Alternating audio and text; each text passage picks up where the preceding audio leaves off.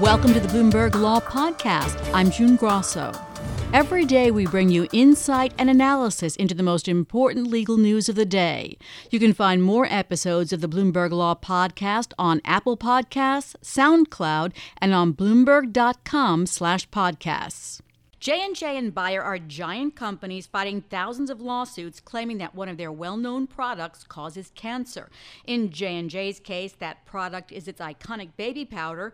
In Bayer's case, that product is its popular Roundup weed killer.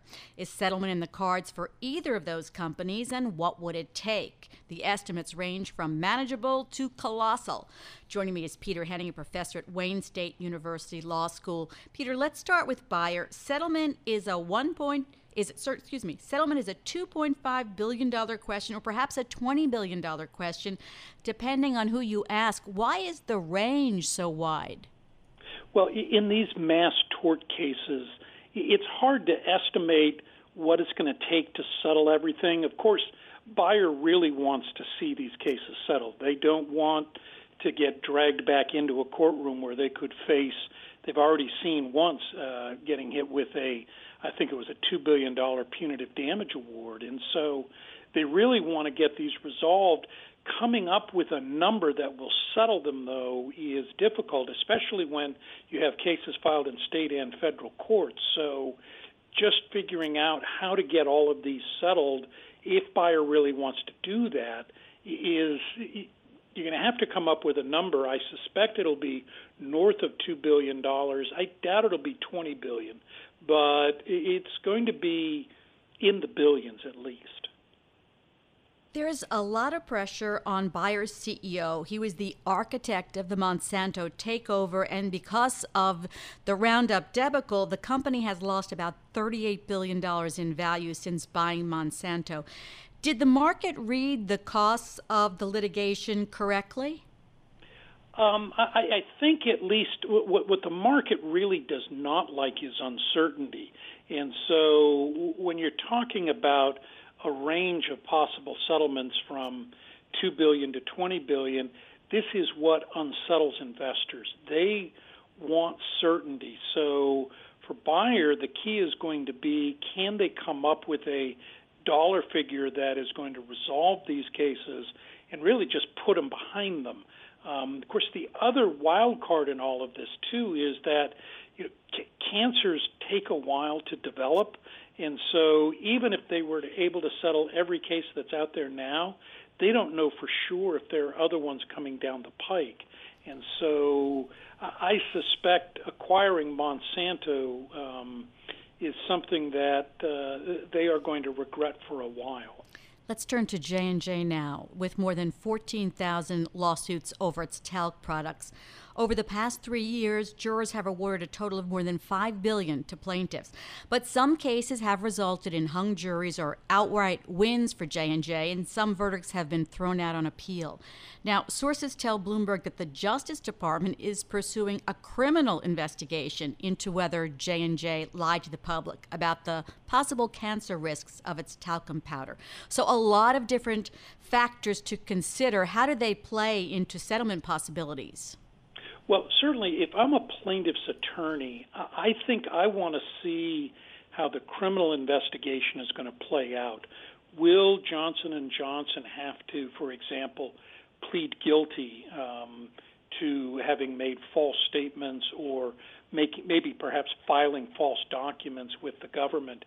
So at this point, if I'm a plaintiff's attorney, I may want to sit back and wait and watch to see how this plays out, because while Johnson & Johnson disclosed that it had received a subpoena from the Justice Department, it didn't say it was a grand jury subpoena, and of course that means that there is a criminal investigation taking place.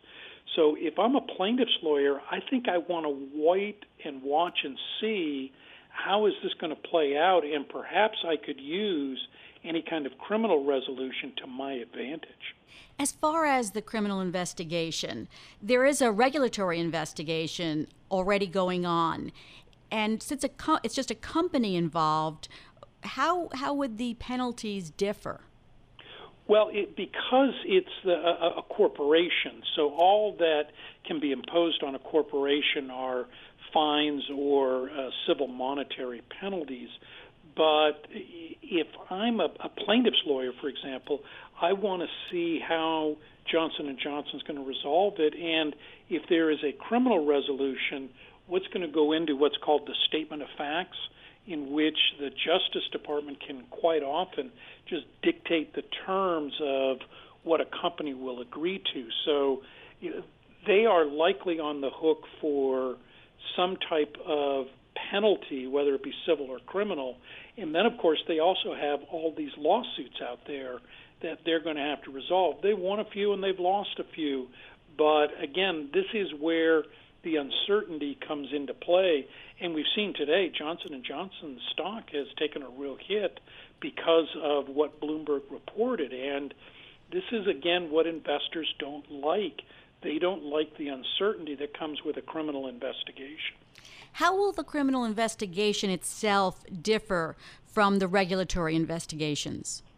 Well, with a criminal investigation, the federal prosecutors can threaten individuals, and indeed the company is expected to cooperate and, if necessary, to offer up individuals who engaged in wrongdoing. And so that puts enormous pressure on a company to cooperate. They have to cooperate. Nobody wants to appear to be uncooperative.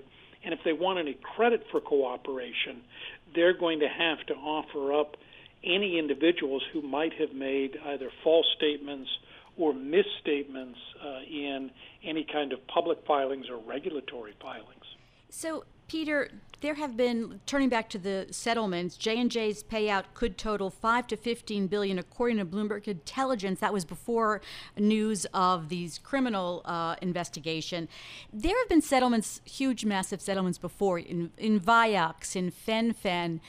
When you look back on them, is there anything in particular in those cases that moved the company to settle? Was it a string of, jury losses or jury awards that were getting bigger, or just too many plaintiffs? Well, I think part of it is that, there is a reputational risk to a company like Johnson & Johnson. I mean, they are very much built around, and we've all seen their ads, that, you can trust us. Well, maybe we can't trust them, and so getting these cases resolved lets them at least put it into the past. And again, the public has a fairly short memory for these types of things, and so if they can get them resolved 2 years from now, some people might remember talcum powder, but a lot of people aren't going to be paying that much attention to it, and you just move forward. So I think for them, the better thing is to get them resolved, put this behind it, and that gives Wall Street the certainty that it wants, that, all right, this is a one-time payment, they made the payment, now we can move forward. You're so right, because when I was looking at this, I was going, Fen, I forgot about that litigation. Thanks so much, Peter, as always. That's Peter Henning, a professor at Wayne State University Law School.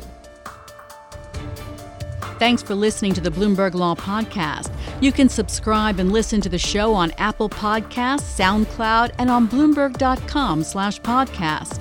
I'm June Grasso. This is Bloomberg.